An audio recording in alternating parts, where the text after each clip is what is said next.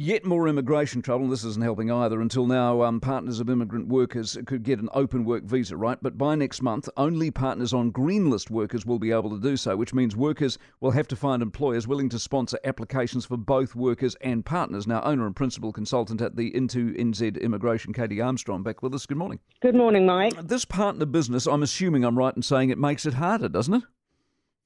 Yes, it makes it a whole lot harder. Why? Yeah. For fear of asking an obvious question, why would the government want to make it harder? I guess that's a question I keep asking myself at this very juncture when it's already very hard. I think we've reached a tipping point. I mean, it's just literally tipped over to where we will see the interest in coming to New Zealand as really non-existent. Can people, or do people, or are they willing to give partners open visas? Is that a common part of the process or not really?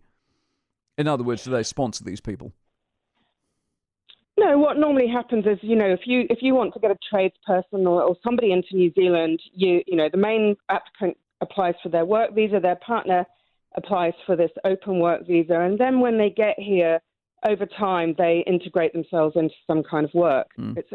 It's not necessarily from one day to the next. But that's what we want, isn't it? Isn't that what we want? Yeah. Don't we want people arriving in the country and integrating themselves into a bit of work? Absolutely. And the thing with those open work visas is it's fantastic because it means the partner can take on part-time work, they can be with their kids, they can...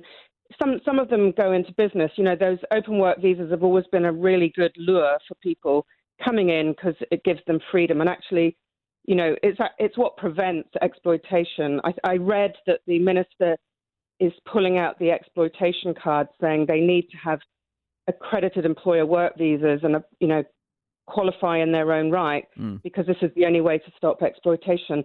I honestly haven't seen exploitation of partners. Do you think he says that knowing it's not true, or do you think he says that as an excuse because they simply don't want people coming into the country, and that's the truth of it?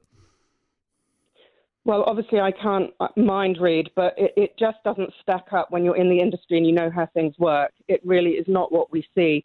Open work visas are precisely what prevent exploitation in many situations because it's not tying you into a particular kind of employment.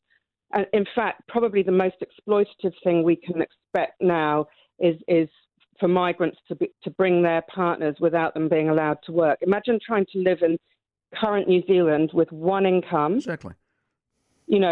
The kind of stresses. We've gone to Immigration New Zealand and asked if these people can even work remotely because some of them actually have the power to come in and carry on working remotely for people back in their own country, which would relieve the problem, but they've said no.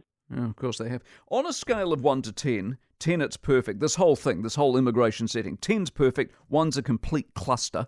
Where do you reckon you're at? I'm going to put it down at a 2. Good on you. Katie Armstrong, down at a 2. Into New Zealand immigration or into NZ immigration.